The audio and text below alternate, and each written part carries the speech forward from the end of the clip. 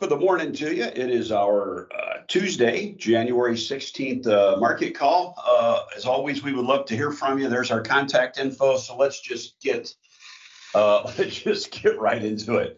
I giggle every time I see that meme. That has been just about right. You know, we argue all the time in the office. I love I love the winter. I love the snow.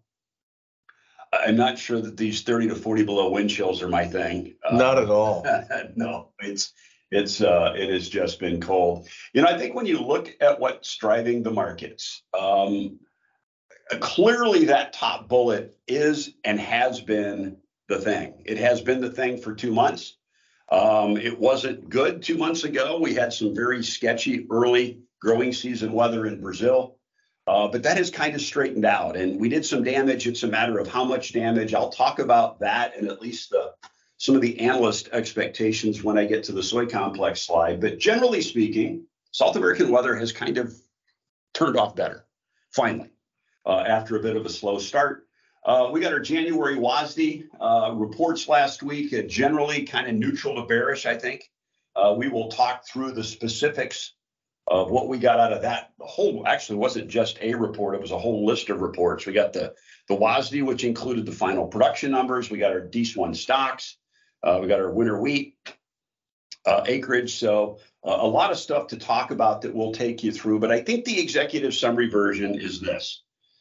Yes, it was bearish, but I don't think we really, I think the way to look at this is it maybe accelerated us briefly in the direction that we were already heading, but it didn't necessarily change our overall point of view of where this market was going, or from a price standpoint or from a balance sheet standpoint. You think that'd be accurate? I would agree with that. Yeah.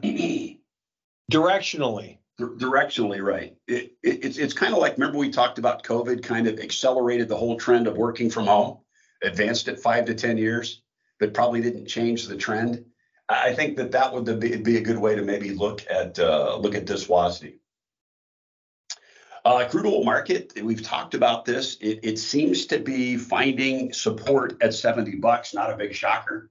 The government has said that's probably where they plan to refill the strategic petroleum reserve. So that market is kind of acting like we thought it would. But I think that's important to us, even if you don't buy crude oil, barrels of the stuff, which nobody that we deal with does. It kind of is, it's that one of those big foundational commodities that kind of adds to support to a lot of commodities, particularly the veg oil market, because of our renewable fuels program. So, of course, the polar vortex.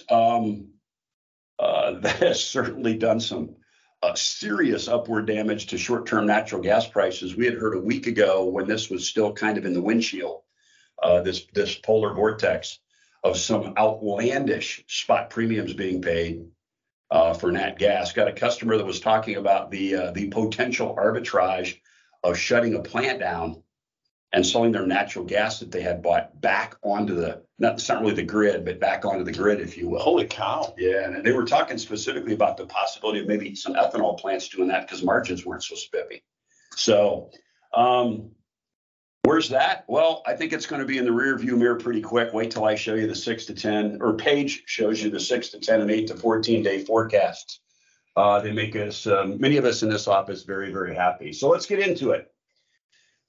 Talked about the report a little bit. I'll talk more about that here in a slide or two when I get to it. So enough about that. We got our CPI and PPI data for December.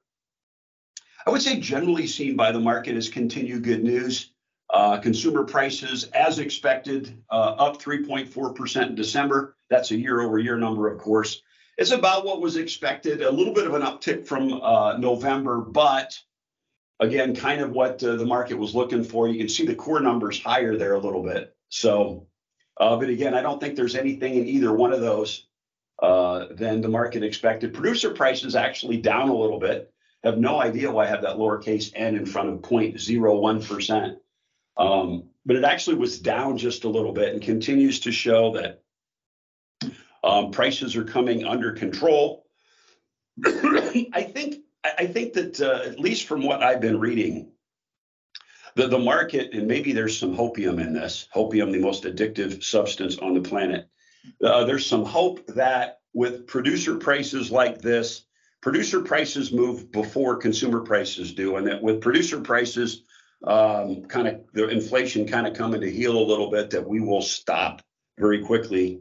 We will see this deceleration of inflation at the consumer level. So that's the hope. Shipping costs, for those of you that are bringing stuff in from offshore, especially in containers, we got a problem. As long as that canal stays closed at the Red Sea. I don't think it's closed. Well, it's not closed. It's just a lot of people, rather than getting shot at, read this morning that there was a U.S. flagged vessel, a cargo vessel that was actually hit in the Red Sea. Didn't hurt anybody. Didn't sink the ship. It turned around and went the other way. But we continue to have unrest in that part of the world, and I don't know what it's going to take to fix it. But it takes longer. When it takes longer and you have a finite number of boats and finite number of containers, container freight goes up, and it goes up a lot. And you can see there it's moving higher pretty quick. So anything else we need to add, do you think, before I move on here? I think so.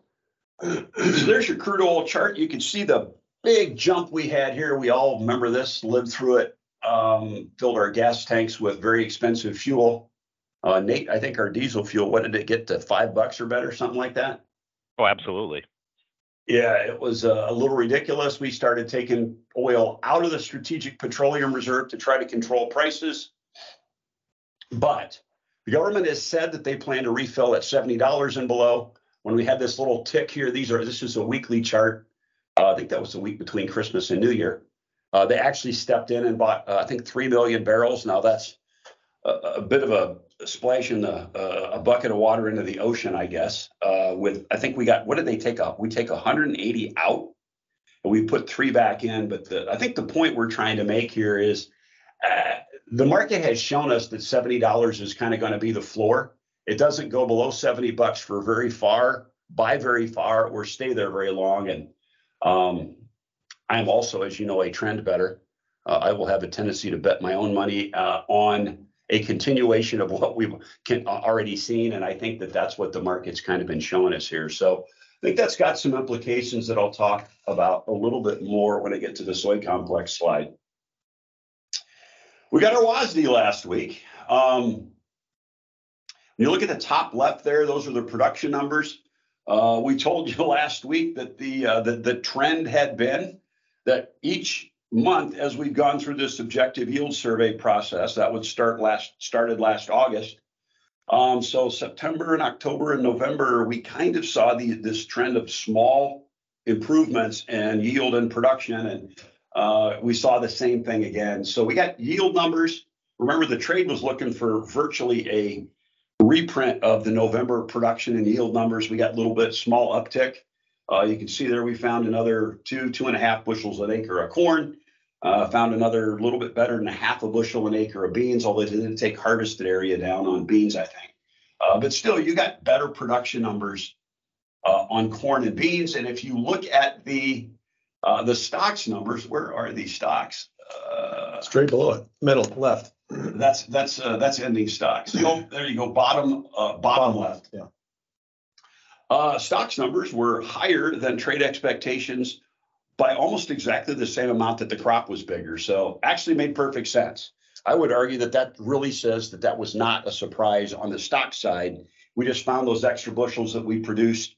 By God, they're still in the checking account. So I think that's what we saw there. Scott, why don't you, I guess let me hit the world stuff here. You can see South America. USDA continues to kind of trail the play. They did reduce their corn and bean production numbers in Brazil, but not nearly as much as the trade. More on that in a second. This corn production number, either the USDA is right or the rest of the market's right, because they are miles apart. I'll show you some of the other estimates from everybody else in the market when I get to the appropriate slide. But that's probably it for the corn and bean side of it. Scott, I know we got you talk about the stocks, but also I think the acreage numbers and what the implications might be there.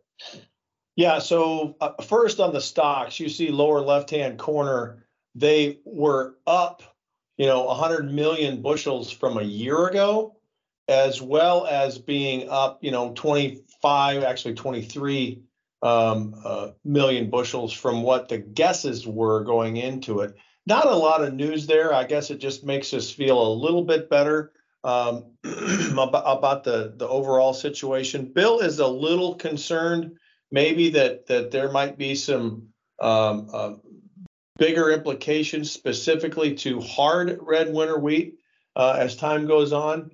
I'm not as concerned. I'll leave it at that. I think our stock situation is honestly about as good as we can make it right now.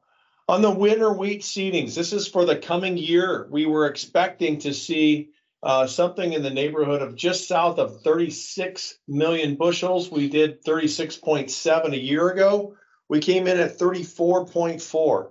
That's down 6% from where we were a year ago, and that's a little over 2.2 million bushel or acres rather lower than last year, and a good bit lower than what the trade was looking for. The two that I'll peel out is HRW and SRW. Both of them were again lower across the board, 6.4% lower on hard red winter and 6.8% lower on the soft red. That 6.86 number for soft red, it's not the smallest that we've had in a while. We've had smaller numbers here more recently, but if you look at a longer term trend, that's a number that is perhaps smaller than it might be. So we'll see what happens. Obviously, once we get to the actual spring, spring conditions are really always the most important piece of the crop development, is how the conditions roll out. Weren't you and Bill also talking? You guys talked about this, I think, on the Beers in the Back, that with the very large abandonment acres in hard red winter wheat last year because of the pretty bad weather, that we could actually end up harvesting as many acres, if not more, than we harvested last year if the weather stays good. Right. And I think Bill's kind of betting that trend, number one. And then the other thing he would bet too, we don't have these up here, but Bill has got a trend line yield penciled in at this point, which on January 16th, why would you put anything else in there? And if that's the case, you continue to build stocks this coming year. You have actually a decent crop and you continue to build stocks. The last thing, and we don't have too much of it up there, middle right is the world ending grain stocks. You see the ending stocks for the world went up almost 2 million tons and went up 1.8. We did raise production in the world by 2 million tons, added 1 million to Russia. I think USDA is still low. And they added 1 million tons to Ukraine. Not sure. They're probably getting decent numbers out of Ukraine. That's the same 1 million tons. Yeah, we'll see. But I think that's another, something else that tells you I think we're in decent spot in the world. Yeah, look at that. Since you're talking about world grain stocks, look at that corn number. That's a huge jump. That's a huge jump. If you peel a report apart, the USDA is forecasting record large world corn production, and that's with 50-60% of a crop in the Ukraine.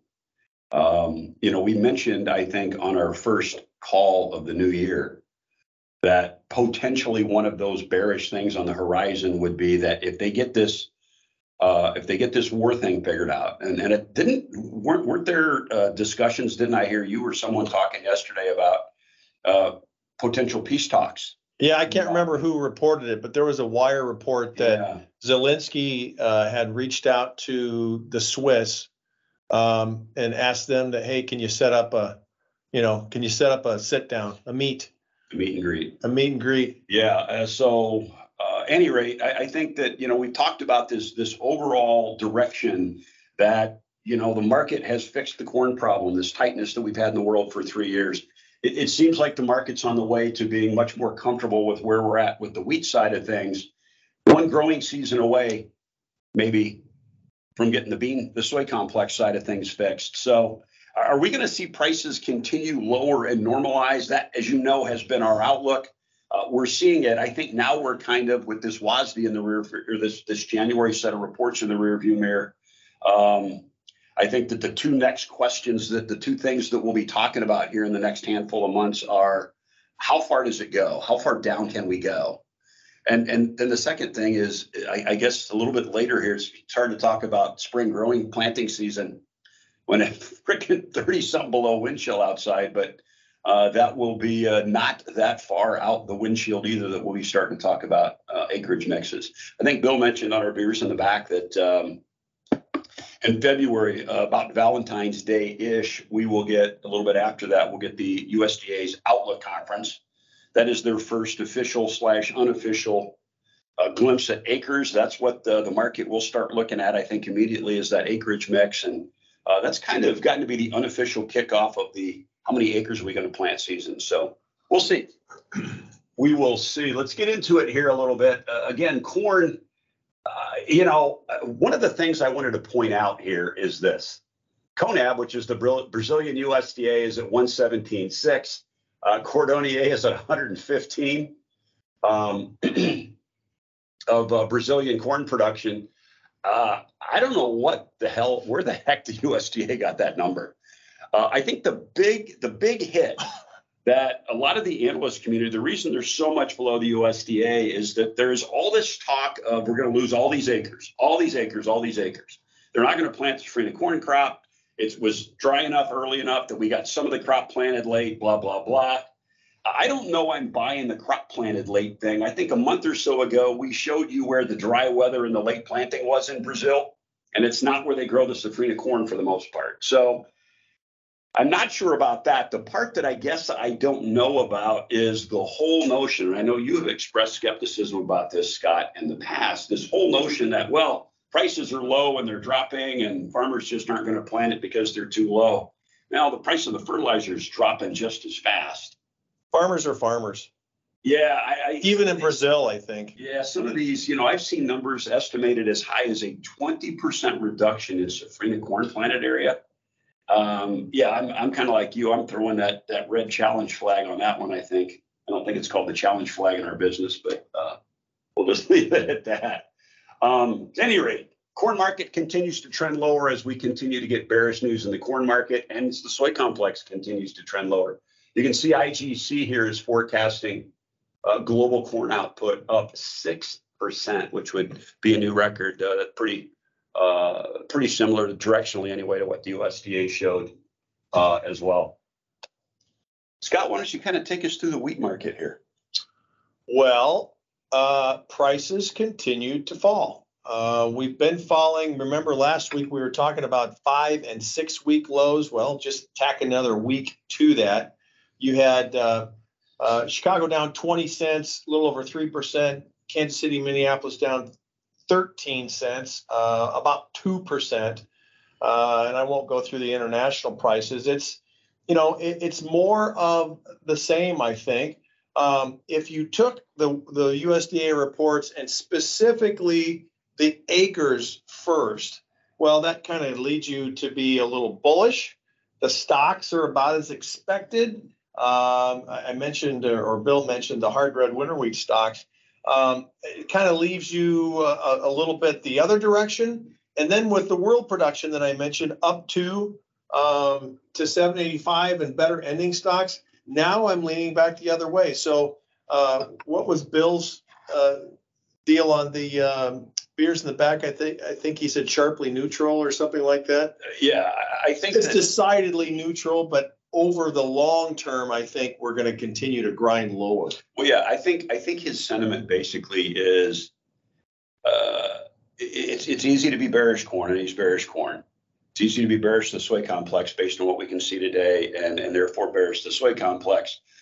On the face of it, wheat by itself is not necessarily all that bearish. It's simply that corn goes lower, than the whole plateau drops, and that's probably the thing that would cause the most bearish outlook, I think, on wheat. I think it's the path of least resistance. Yeah, and when you tie that to really nothing on the fundamentally bullish side of the scenario, I mean, there's a few things over there, but man, I just today on January 16th, I have a hard time getting bullish.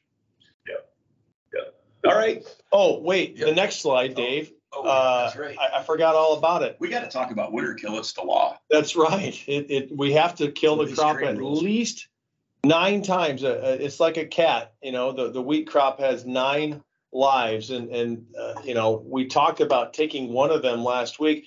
I'm actually not sure that we did it. That's a snow depth map. It's not the clearest map. I apologize, but take a look there at Kansas. You've got pretty good coverage of about 4 inches of snow all the way across most of Kansas, save the far southern and southeastern part of it. You even have a little bit of coverage there in Oklahoma, north central part of Oklahoma. That's going to be a very good thing with this big polar vortex, Arctic blast, whatever you want to call it. That's going to provide the insulating protection for those tender little, wheat plants that are in dormancy right now. So that's a very good thing. And the other thing that helps out with, even when we get things to warm up, all that snow is going to be moisture at some point. Yep. You can see the scale down here, inches on the top.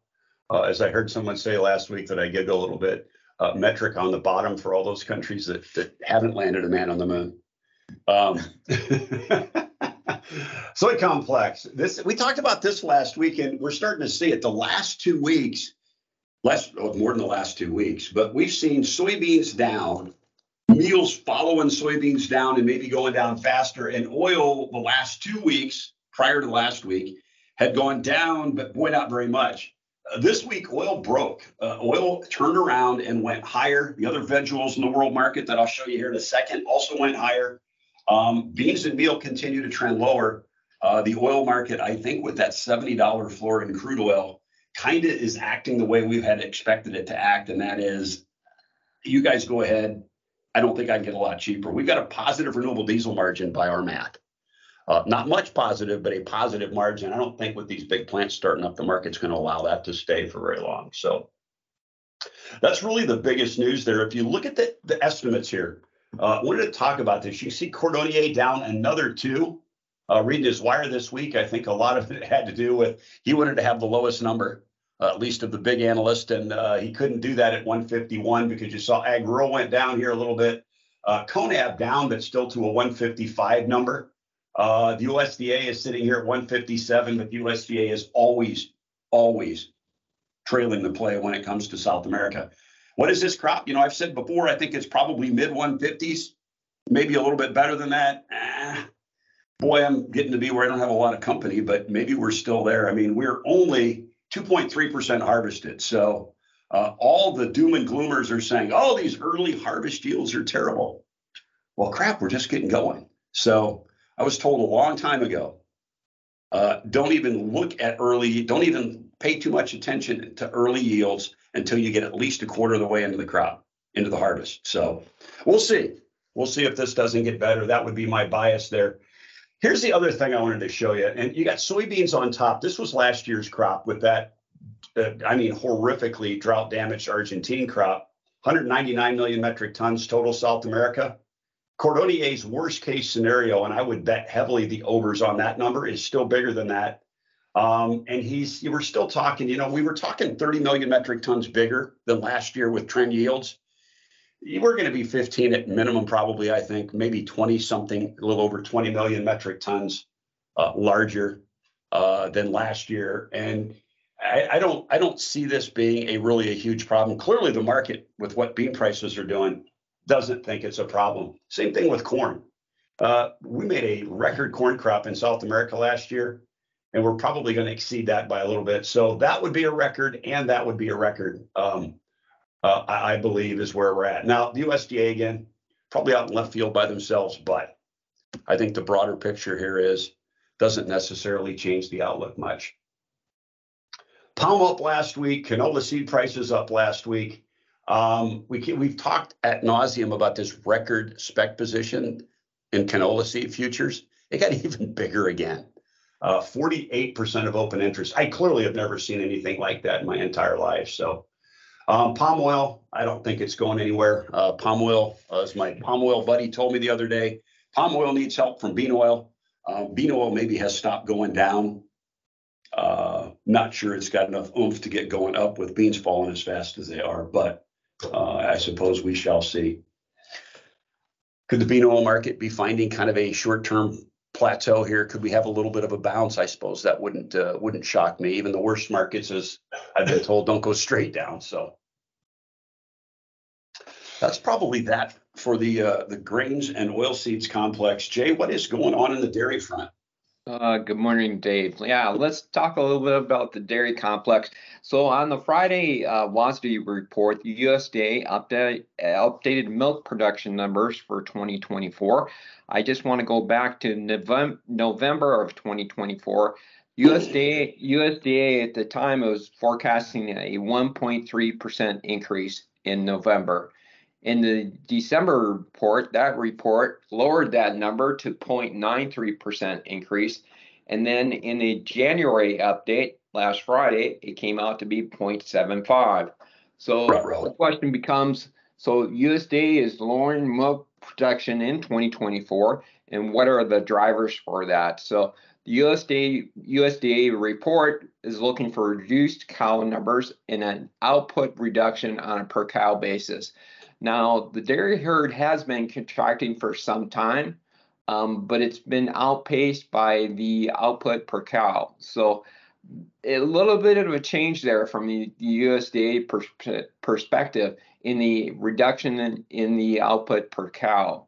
So at the end of the month, we're going to get a cattle report on January 31st, which will tell us how heifer retention is doing in the dairy herd. Are producers retaining cows, female cows, for breeding purposes, or are they continuing their reduction of the herd overall? So the reason I bring this forward is when we look at 2024, forecasts are calling for lower milk production in the US, in New Zealand, in Europe. If you get lower milk production, then you look and translate that over into products. Cheese, we're getting new cheese plants opening up in 24 and 2025. We're not getting new butter plants built in 24 and 25. In fact, there's very little capital investment in butter plants. In fact, there's probably a reduction in overall capacity for butter. So when you bundle that all together in 2024, if we're going to have lower milk production driven by lower cow numbers, lower yield per cow, we're going to get a seasonal increase in milk production like we always do. March, April, May is when seasonal milk increases and then starts to decline going into Q3 and Q4. You really got to be careful going forward. So again, from a risk management perspective, I think we're going to get some of our lowest prices, product prices in Q1, Q2, like we normally do. And then the risk really comes in Q3 and Q4. If we get the reduction in milk production, like forecasters are calling for, private forecasters and USDA.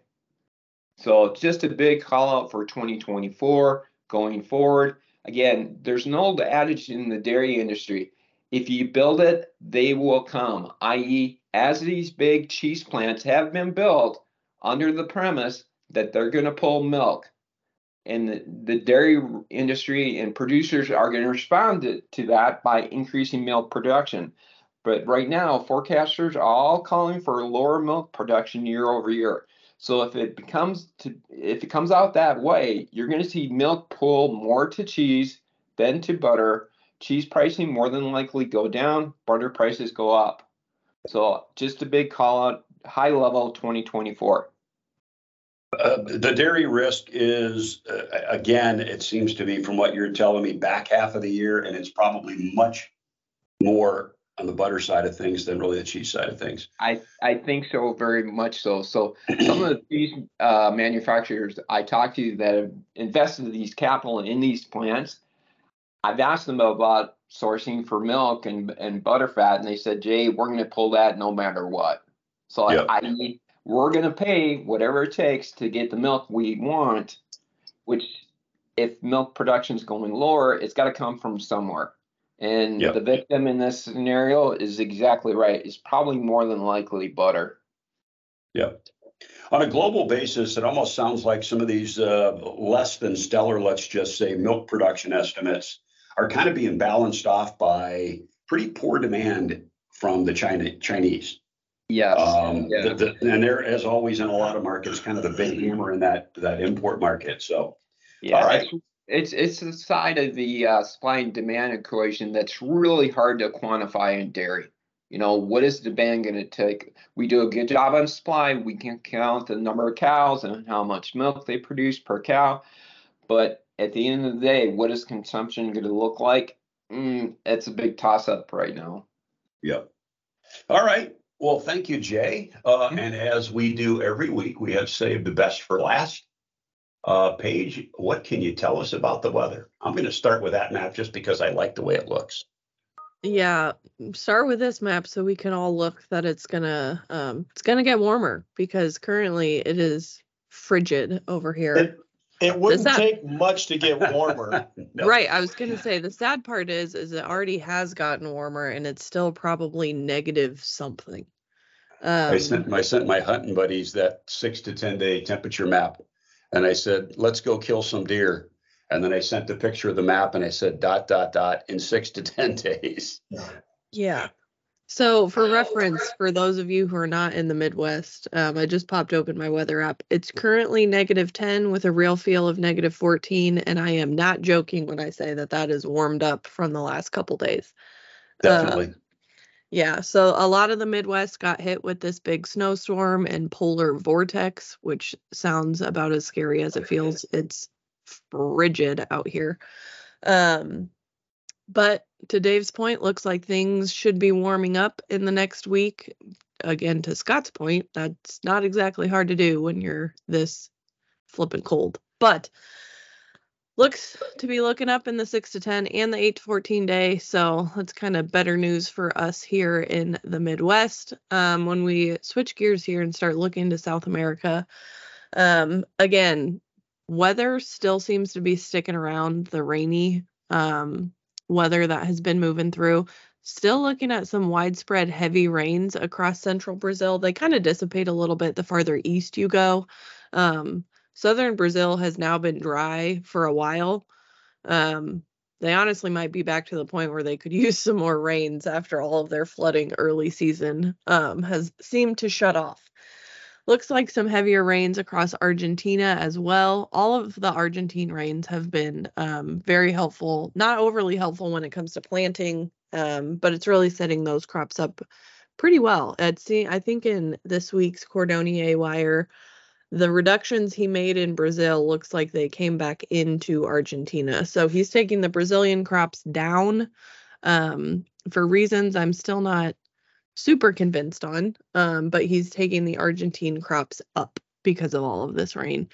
The rains in Argentina just kind of started early enough to really hit the majority of the growing season for a lot of these crops, where it started really slow up in Brazil. And I would think that's kind of why he has reduced his Brazilian numbers a little bit. It does seem interesting that he took them down again this week to me, though, since we have had good rains the past handful of weeks, really. Seems like everyone has kind of lowered their estimates, and so he also kind of wanted to get in on that trend a little bit. I think he's below a lot of market expectations. So were you going to say something, Dave? Oh, well, yeah, I think one of the things I was going to make sure I added in here is I think Bill sent the article about the El Nino is trending away, and almost all the forecasting community is saying that it's going to be gone. My flippant response was, what's the over under on how long it'll be before we're talking about another La Nina? But I think the main point here is with the El Nino dissipating, I think that removes some risks in several markets. I think it tells us that the likelihood of the Brazilian rainy season being much more normal in its conclusion, which would be out into May, is more likely. I think it also would indicate to us that it's La Nina that really gives you problems in Argentina. And this crop will be long since harvested before we would get to a La Nina, if in fact we ever go all the way that way again. So I think that's a bit of news too that would tell us maybe famous last words, knock on wood, but that we shouldn't maybe be too concerned about the rest of the season down south. Yeah. And especially when you look at the forecasts out forward, there's not a whole lot of change. The biggest change, honestly, in the forecast this week is some of the rain that Argentina has been getting has been taken out. Again, not worrisome at this point since they have been getting good widespread rains across majority of their growing regions. So that's not really anything to worry about. And you look at Brazil and there's still maybe some of the heavier rains have dissipated in the 7-day, but it looks like they're coming back in the 14-day and moving a little bit farther east, which I know should help the coffee crop a little bit. Not that a lot of people on this call probably care about the coffee crop, but it looks like decent rains for the 7 and 14-day across Brazil. All right. Well, thank you very much for that. As always, we would love to hear from you. And as always, in these crazy commodity times, be careful out there.